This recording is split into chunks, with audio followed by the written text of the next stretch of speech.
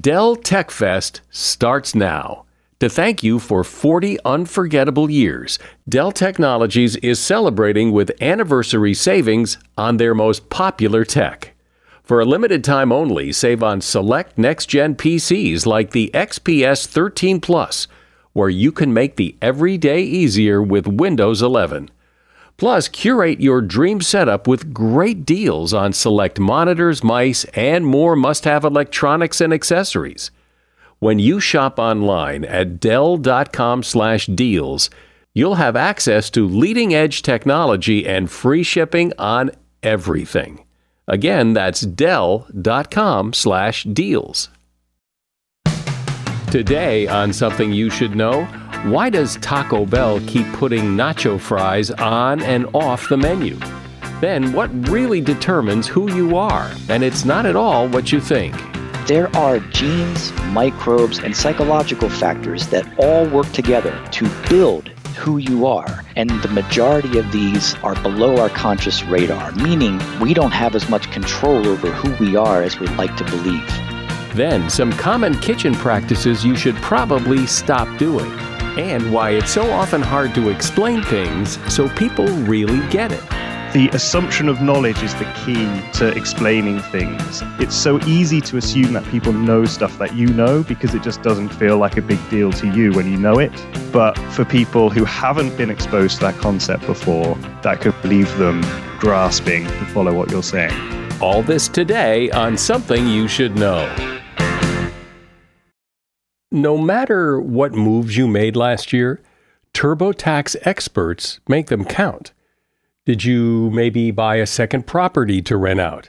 That's a move. Did you go back to school to get your degree? That too is a move, a smart move. Did you commute to work across state lines? You see, that's a move. Did you relocate for a fresh start? Well, that's the definition of a move. Maybe you moved into a houseboat instead of a house. Or perhaps you crushed it in the stock market in 2023. TurboTax experts make all your moves count, getting you every credit and deduction you deserve, filing with 100% accuracy, and getting your max refund guaranteed. Switch to TurboTax, make your moves, and they will make them count. See guarantee details at turbotax.com/guarantees. Experts only available with TurboTax Live. Something you should know. Fascinating intel, the world's top experts, and practical advice you can use in your life. Today, Something You Should Know with Mike Carruthers. Welcome to Something You Should Know.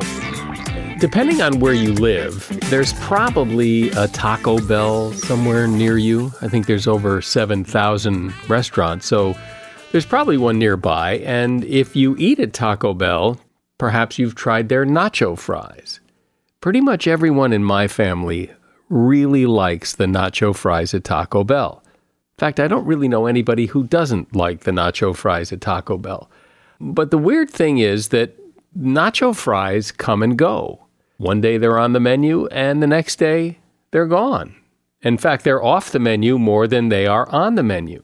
So why does Taco Bell do that? Why not just leave them on the menu? People seem to like them. Well, it turns out that it's kind of the same reason McDonald's has the McRib for a short time only. According to Business Insider, the 2018 launch of nacho fries at Taco Bell saw 53 million orders between January and April that year in an apparent scramble to consume the fries before they disappeared. Their periodic reappearance, Taco Bell has reintroduced them maybe 7 or 8 times. When they're on the menu, people order them. Then when they're not on the menu, people keep awareness of them high by lamenting their absence on social media. So by the time they're available again, that pent-up demand leads to another burst in sales. So it's all just really a marketing strategy that pays off really well. And that is something you should know. What if parts of your behavior, things such as the foods you like or hate, the people you're attracted to or not, your mood, your temperament, your fears, and your beliefs. What if these things were controlled to some degree by your genes or by parasites or something else that operates below your consciousness? It's weird to think about that, but there is some really interesting evidence that would indicate that your personality is more than just your preferences. It's being driven by other things. And here to discuss that is Bill Sullivan.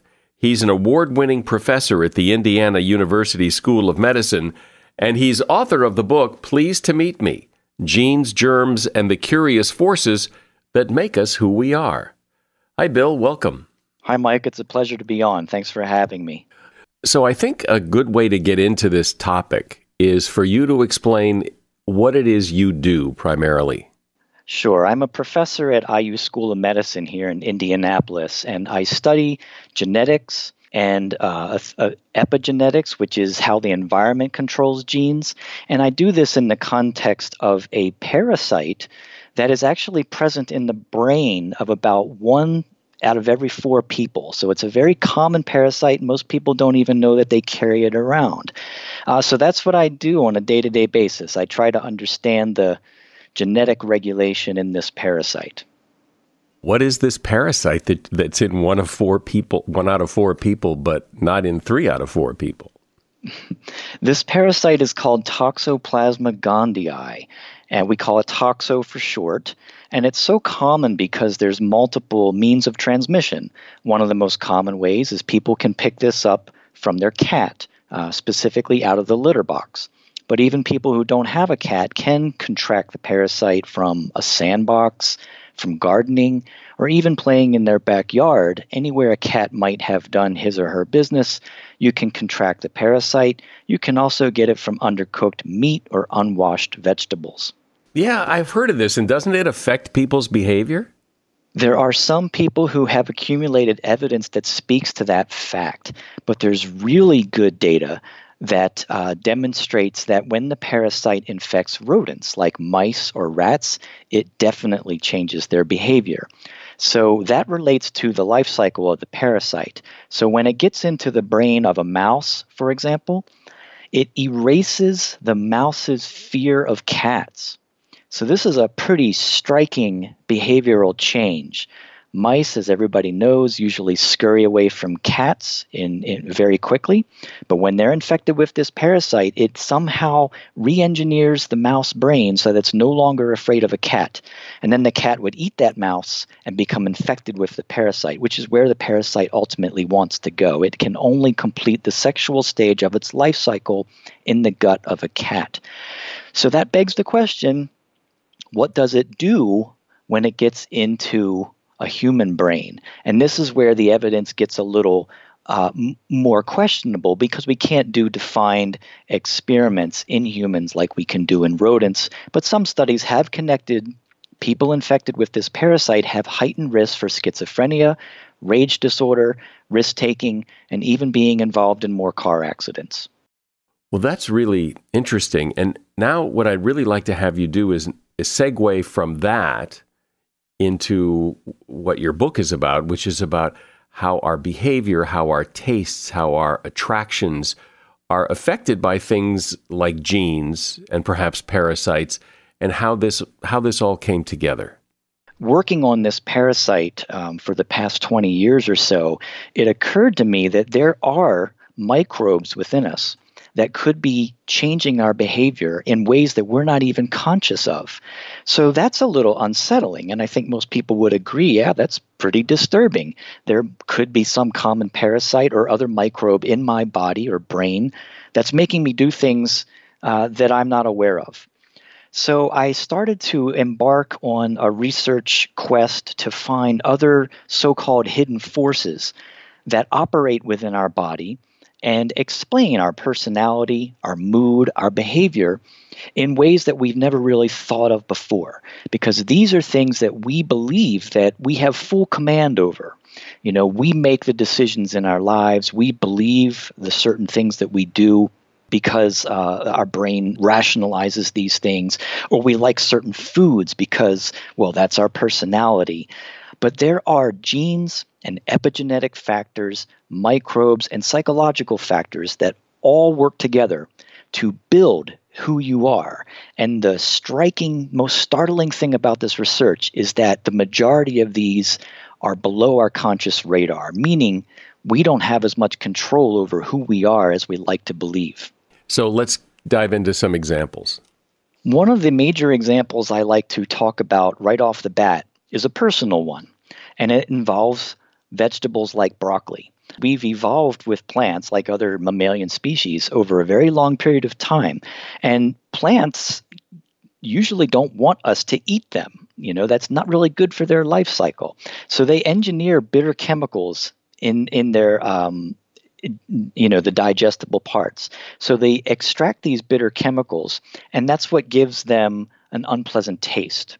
Even if you like the vegetable, it might taste a little bitter to you, but it's still tolerable and you enjoy it and you reap a lot of health benefits. But for people like me and my daughter who can gag at the smell of broccoli, these bitter chemicals react very differently with our bodies, and that has been traced to a single gene called taster. There's a variation in this gene which builds a taste bud on our tongue that when it binds to the bitter chemicals in broccoli, it registers that plant to be like a poison. So our brain is getting this signal that this is a poisonous plant. You should not be eating it. Whereas most people in the world, about 75%, they don't have this mutation. So their taste bud receptor is physically different. It has a different physical structure, and it doesn't bind to the bitter chemicals in broccoli very tightly. It just kind of floats right over the tongue. So this is one of the major biological reasons why some people can't stomach certain vegetables and other people have no problem with them. And you found out that you have this gene how? How did you determine that? You can do that through commercial testing companies. They will look at the genetic sequence that encodes for these taste buds, and the mutation in question is very well characterized. So about 25% of people, 1 in 4, are what scientists refer to as super tasters, meaning that they can recognize these bitter chemicals very strongly. So they're very sensitive to this. What about obesity and overeating? Does that play into this? There are some genetic mutations that take place in certain individuals that drive them to overeat. For example, there's a really well-characterized gene called leptin, which makes a hormone that tells the brain that the stomach is full. So it's what scientists call a satiety hormone. And in people who are deficient in making leptin, their brain never gets the signal that their stomach is full and it's time to stop eating. So every single meal or snack, they tend to overeat, and obviously that's going to lead to obesity. So there's a very well-characterized gene behind that. When we look at addiction, there's another gene that's associated with this that basically leads to a chaotic brain. The brain is just in overdrive, and it's very problematic because it makes it hard to focus, it makes it hard to concentrate, and these individuals also suffer from insomnia. Many of them will turn to alcohol to sedate the brain. And it works very well, but the problem is alcohol is an addictive substance, and you build up a tolerance to it, and it leads to a very dangerous downward spiral. But there is a biological reason why some people are driven more towards alcohol, and other people are not driven to that. But why, using the obesity example, why are there so many more obese people now, if this is genetic, than there were 50 years ago?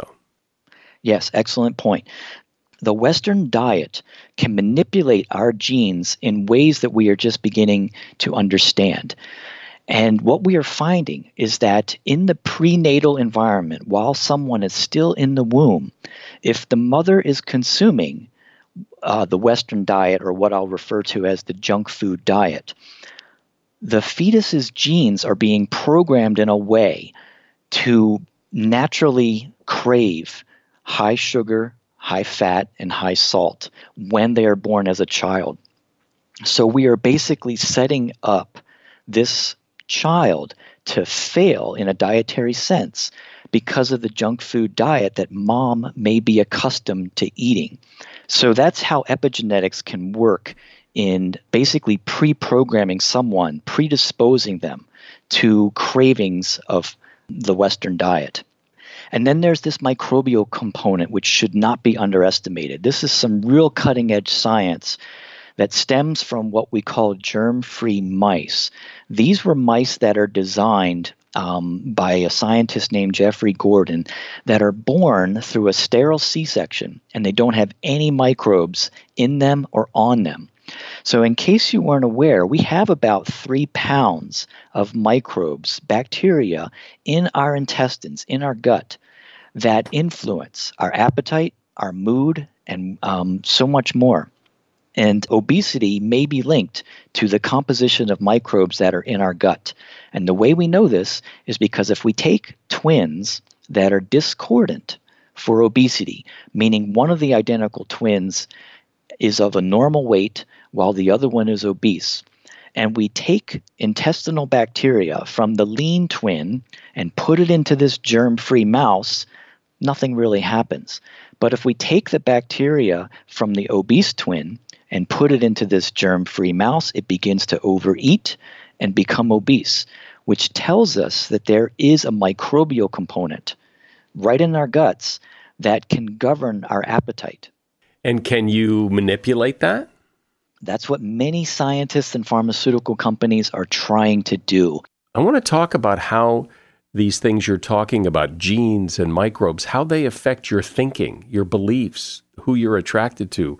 I'm speaking with Bill Sullivan. He is a professor at the Indiana University School of Medicine, and he's author of the book, Pleased to Meet Me, Genes, Germs, and the Curious Forces That Make Us Who We Are. Ask a business owner or manager who's looking to hire someone, and they'll often use the word hope, as in, I hope I find someone good. I hope this person works out. You don't want hope. You want to nail this perfectly because the right people can make all the difference to your business. No, you don't need hope. You need Indeed. Indeed is your matching and hiring platform with over 350 million global monthly visitors, according to Indeed data, and a matching engine that helps you find quality candidates fast. And Indeed doesn't just help you hire faster.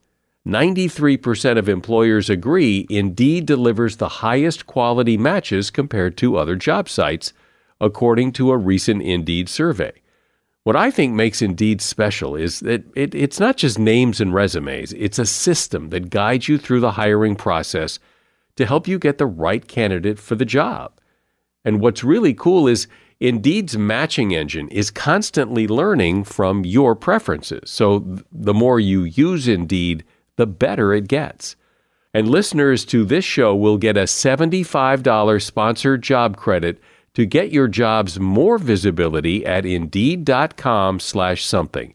You just go to Indeed.com/something right now and support this show by saying you heard about Indeed on Something You Should Know. Indeed.com/something. Terms and conditions apply. Need to hire? You need Indeed. Are you one of those people who just buys things with whatever credit card you grab out of your wallet?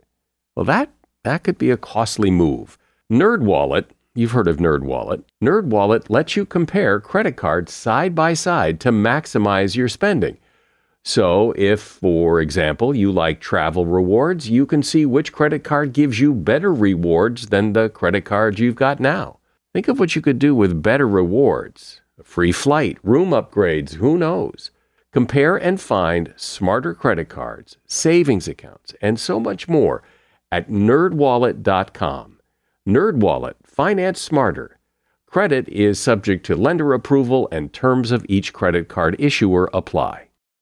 So, Bill, talk about how these things can actually affect your thinking. This seems so weird to me. When I started to do some research into what people are calling genopolitics, this kind of really floored me. But there is, in fact, a gene that is associated with whether people lean to the right or to the left on the political spectrum. This gene is called DRD4, and it encodes a dopamine receptor in the brain. So dopamine is a critical neurotransmitter that drives people towards reward. And we find variations in the human population in this receptor that basically translate into different personalities. So many people who have one version of this dopamine receptor are not very exploratory. They don't like change. They aren't risk-taking. And then there's a version of this receptor that changes the amount of dopamine in the brain. And these people are risk takers. They want novelty. They don't like the status quo. They tend to be rebels. And the way this plays out in politics is that people who are risk taking and novelty seekers tend to be more liberal, whereas those who do not want change, who do not seek out novelty, tend to be conservatives. So this is just one gene that's associated with personalities that play into where we fall on the political spectrum. But sometimes we change our minds on the political spectrum. Sometimes liberals move to the right and conservatives might move to the left. And that underscores that genes are merely predispositions. Environmental factors also come into play and are a major component of where someone stands with respect to their politics. And as we stated earlier, epigenetics provides a mechanism by which gene expression can change. So that builds in a opportunity for the environment to express our genes differently and can explain why people change over time. When a gene, let's say a gene, you have the gene that makes you liberal, but for whatever life experience, you happen to be a conservative. So now, does the conservative in you squash that gene and put it out of commission, or do you live a life of conflict, of inner conflict, fighting with your genes over which way you should be? Good question. And as you probably know, there's a lot of people in the middle of the political spectrum. So they may have the conditions that you just outlined. And I do want to emphasize that there's no single gene that's going to be responsible for a behavior. Behaviors like where you stand on the political spectrum are governed by hundreds, maybe thousands of different genes. And there's also components of, the environment. And there's even components associated with neuroscience. For example, conservatives, they tend to have a larger area of the brain that's called the amygdala. This is the fear center of the brain. And liberals tend to have a larger anterior cingulate cortex. That's an analytical part of the brain. So this would make conservatives really good at threat detection and liberals really good at threat evaluation. And in a perfect world, they would be talking in respectful dialogue to evaluate threats and then proceed accordingly. And that obviously isn't happening very much today, but it speaks to some of the other biological variables in the equation that makes up someone's political affiliation. And what about genes that help determine who you're attracted to?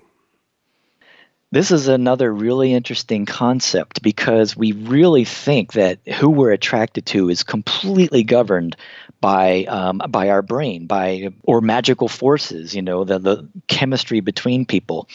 And the chemistry between people is not too far off the mark. Let me tell you about a really interesting experiment, a classic experiment that was done a couple decades ago that involved women sniffing smelly T-shirts that had been worn by men for about 1 to 2 weeks.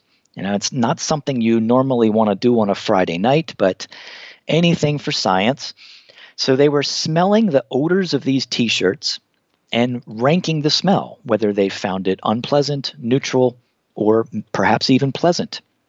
And it turns out that women who had immune system genes that were similar to the guys found his smell to be unappealing, whereas women who had immune system genes that were different from the guy found his smell to be alluring.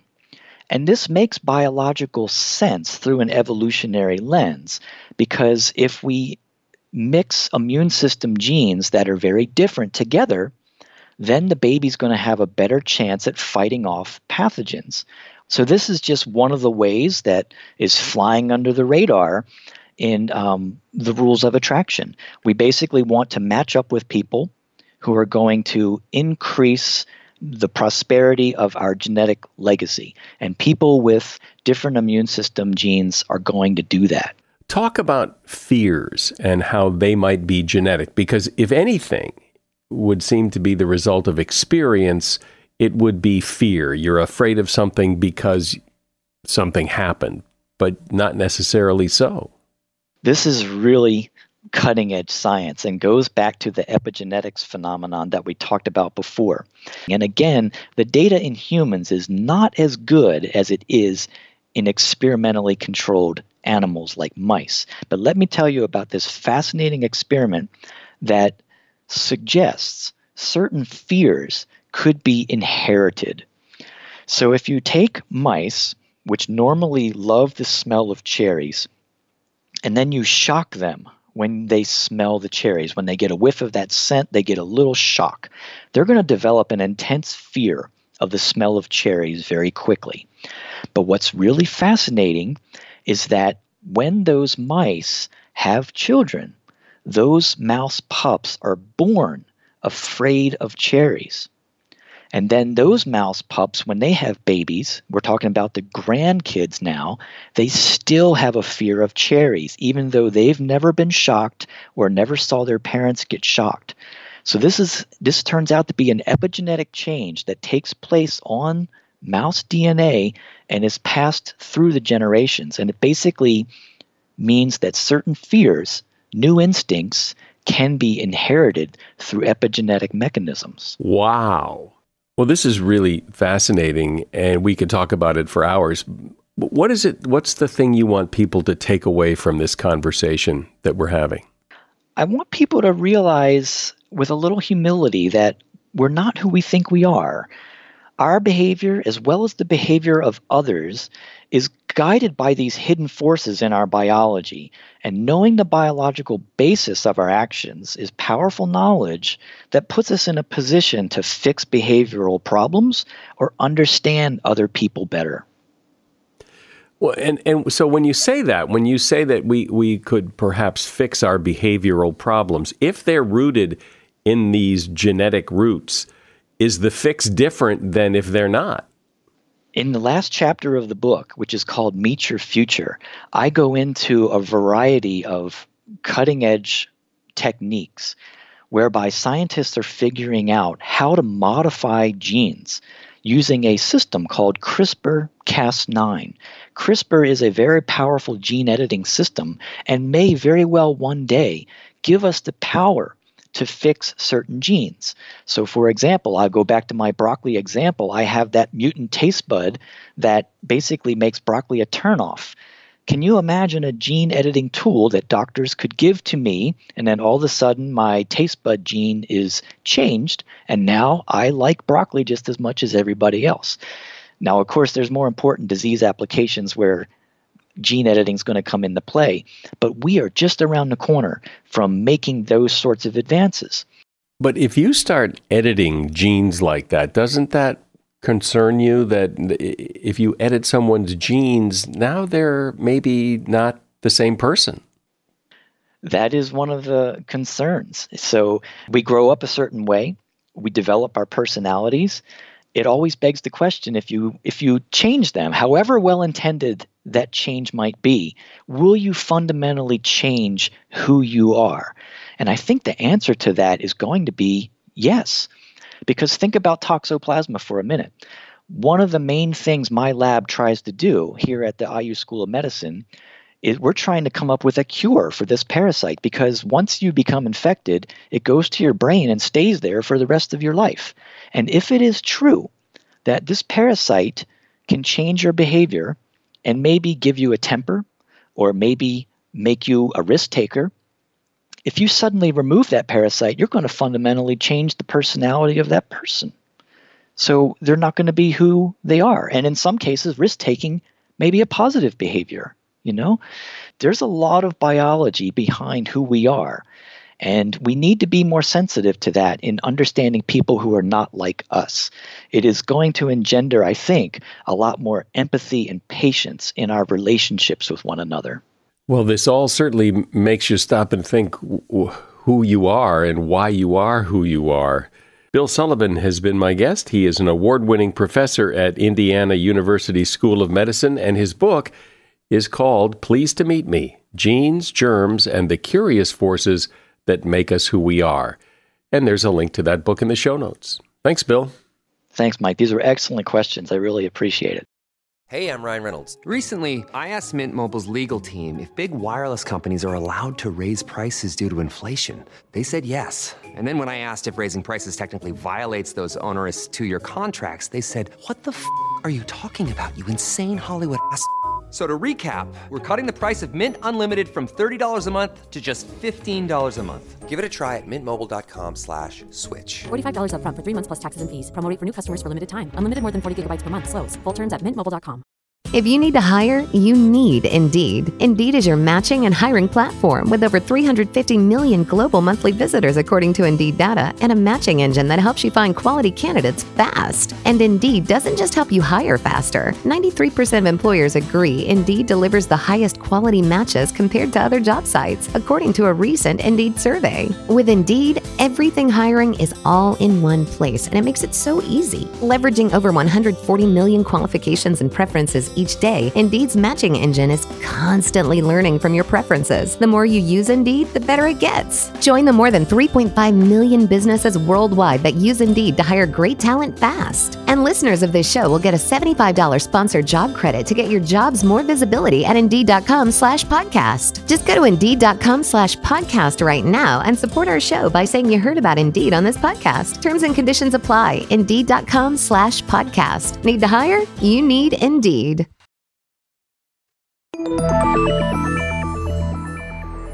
Have you ever tried to explain something to someone, and somewhere along the way, you can see it in their eyes, they've just completely lost you? The fact is, some things are hard to explain, especially if you know a lot about the topic and the person you're trying to explain it to does not.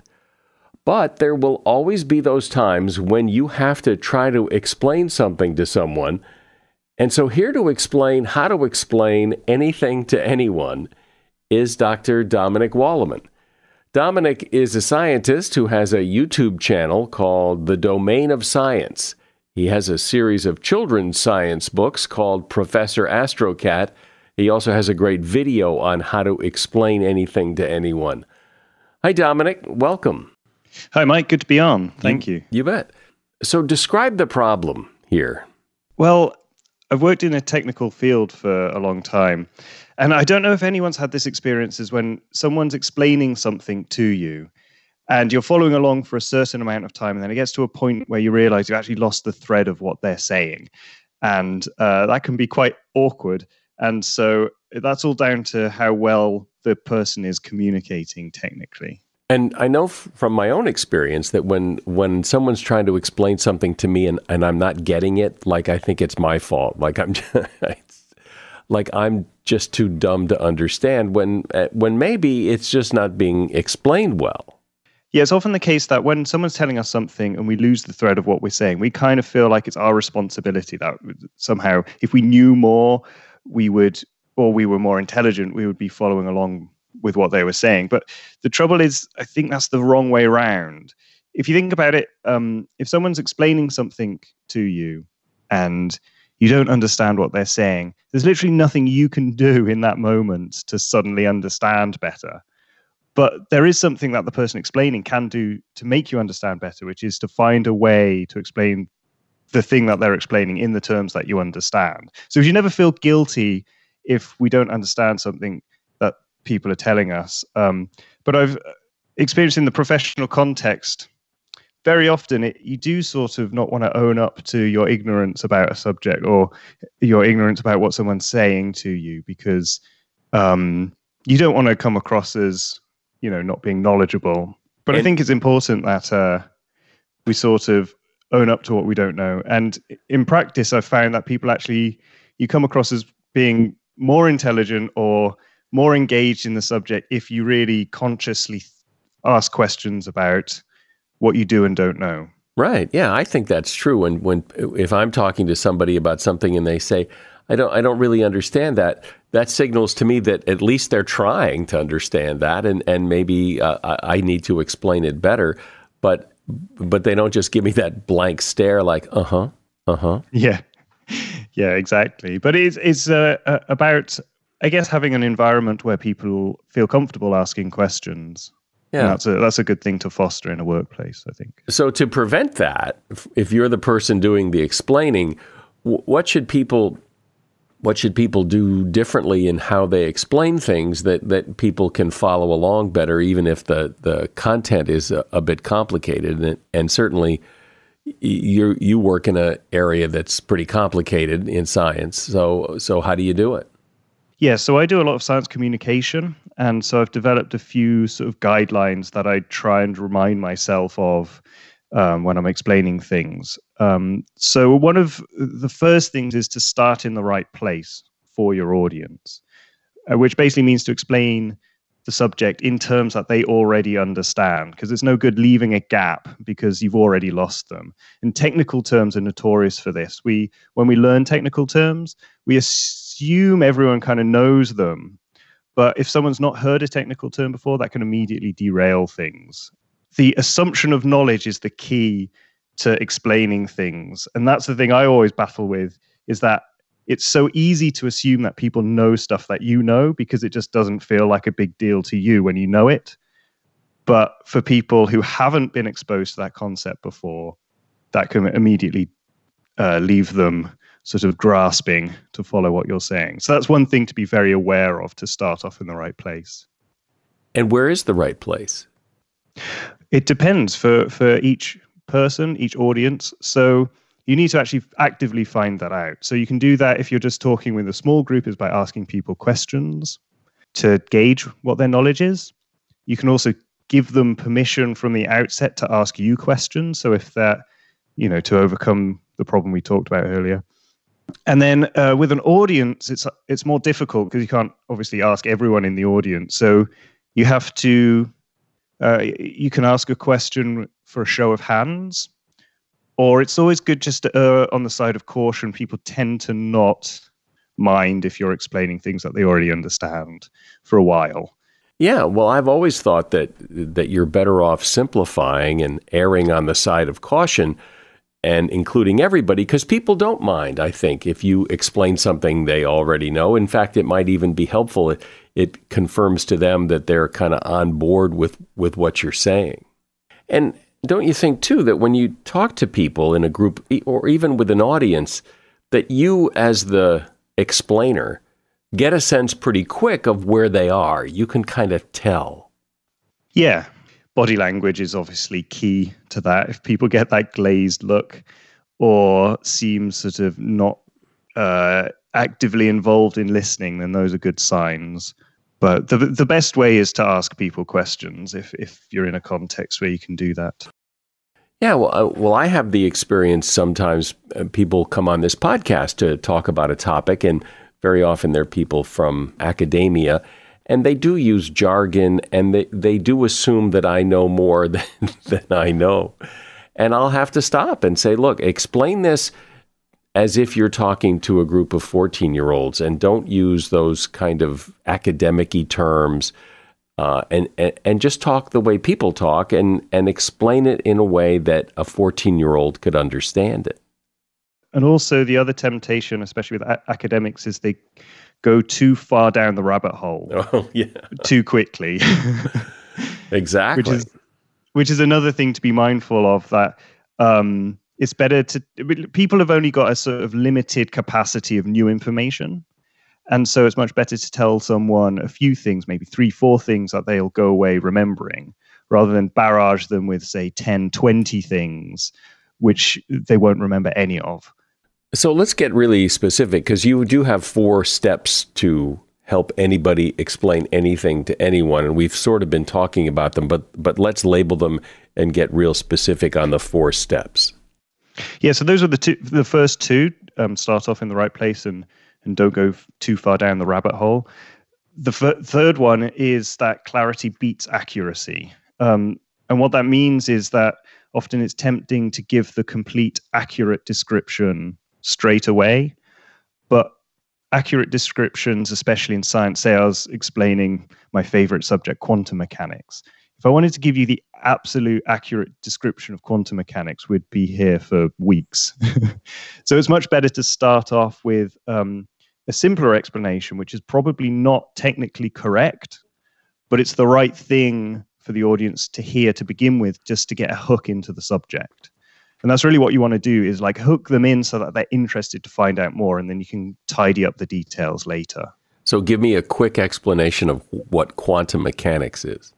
It's a subject in science, in physics specifically, and it deals with the very smallest things in the universe. So when you get smaller than the scale of cells or molecules, down to the scale of atoms and subatomic particles, and then how the atoms interact with each other and how they interact with light. All of that's described by the field of quantum mechanics. And historically, it was quite a revolution about 100 years ago, because around 100 years ago, physicists thought they had it pretty much figured out.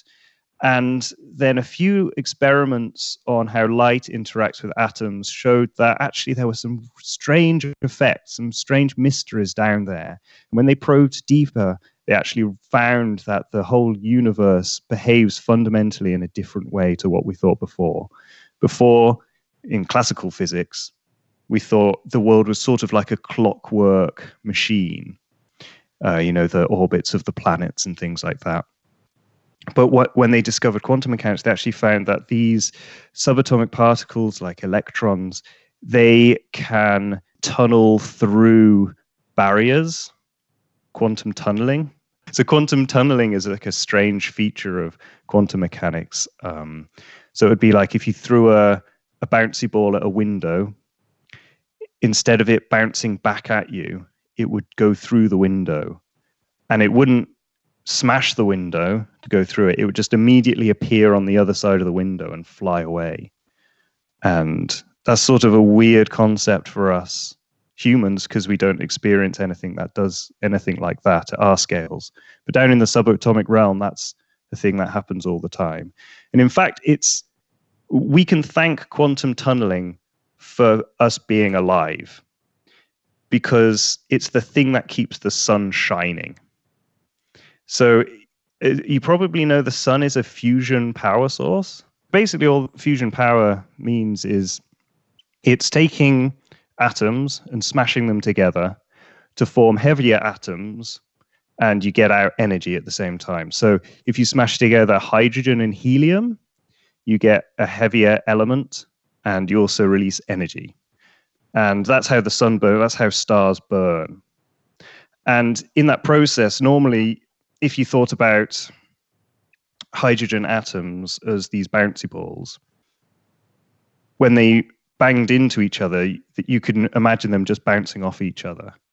But actually, because of this quantum tunneling, they actually tunnel into each other, and that's what allows them to fuse together and then release the energy. And all the energy from the sunlight that's hits the earth, that's how life started. And that's the energy that powers all of the life on Earth. So if it wasn't for quantum tunneling, we wouldn't exist. See, now that's a pretty good explanation of 'cause you used very simple things. You didn't explain it in very complex terms. So I was able to follow that pretty well. And Right. and that's what it's all about, I guess, is keeping it simpler. Yeah, and then the last thing is to try and explain why it's relevant to the person that you're talking to. So this is to try and to get them to care about the subject. So if you're explaining things to someone, there's probably a reason why you're explaining it, because you think it's cool or you think it's important. And so as well as just the explanation, it's really, really good to explain why you're enthusiastic about it. Or the best way is to show why it's relevant to someone. So the fact that we're all alive because quantum mechanics lets the sun shine, that's kind of a cool story, which gives you a connection to this very abstract field of quantum mechanics that you probably didn't know you had. Yeah. So let's recap the 4 things in kind of a shopping list form here. What are they? So start off in the right place.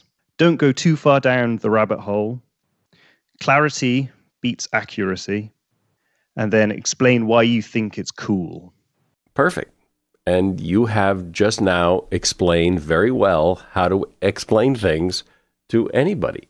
Dominic Walleman has been my guest. He is a scientist. He has a YouTube channel called Domain of Science, and he also has a series of children's science books called Professor Astrocat. You'll find a link to those books, a link to his YouTube channel, and also his TED Talk about how to explain anything to anybody are all in the show notes for this episode. Thanks, Dominic. Okay, thank you so much for having me on. Several very common kitchen practices don't hold up to scientific scrutiny. New Scientist magazine investigated several of them, and here's what they found. Common wisdom is to not put hot leftovers in the fridge because it can raise the temperature inside the fridge. But that risk is dwarfed by the food poisoning potential of leaving leftovers out in a warm room, where bacteria can double every hour. You should put leftovers in the fridge as soon as possible. You've likely heard that you should avoid frying with olive oil because it has a low smoke point and produces a toxic flavor. Not true. Olive oil is fine for frying. Everyone knows that a plastic cutting board is safer, but in fact, it is not. E. coli and salmonella will die on wood, but not on plastic. You've probably heard that you should never put tomatoes in the fridge because it ruins the flavor. Well, maybe. The ideal temperature to store tomatoes is about 47 to 50 degrees. That's warmer than the fridge, but cooler than most kitchen counters.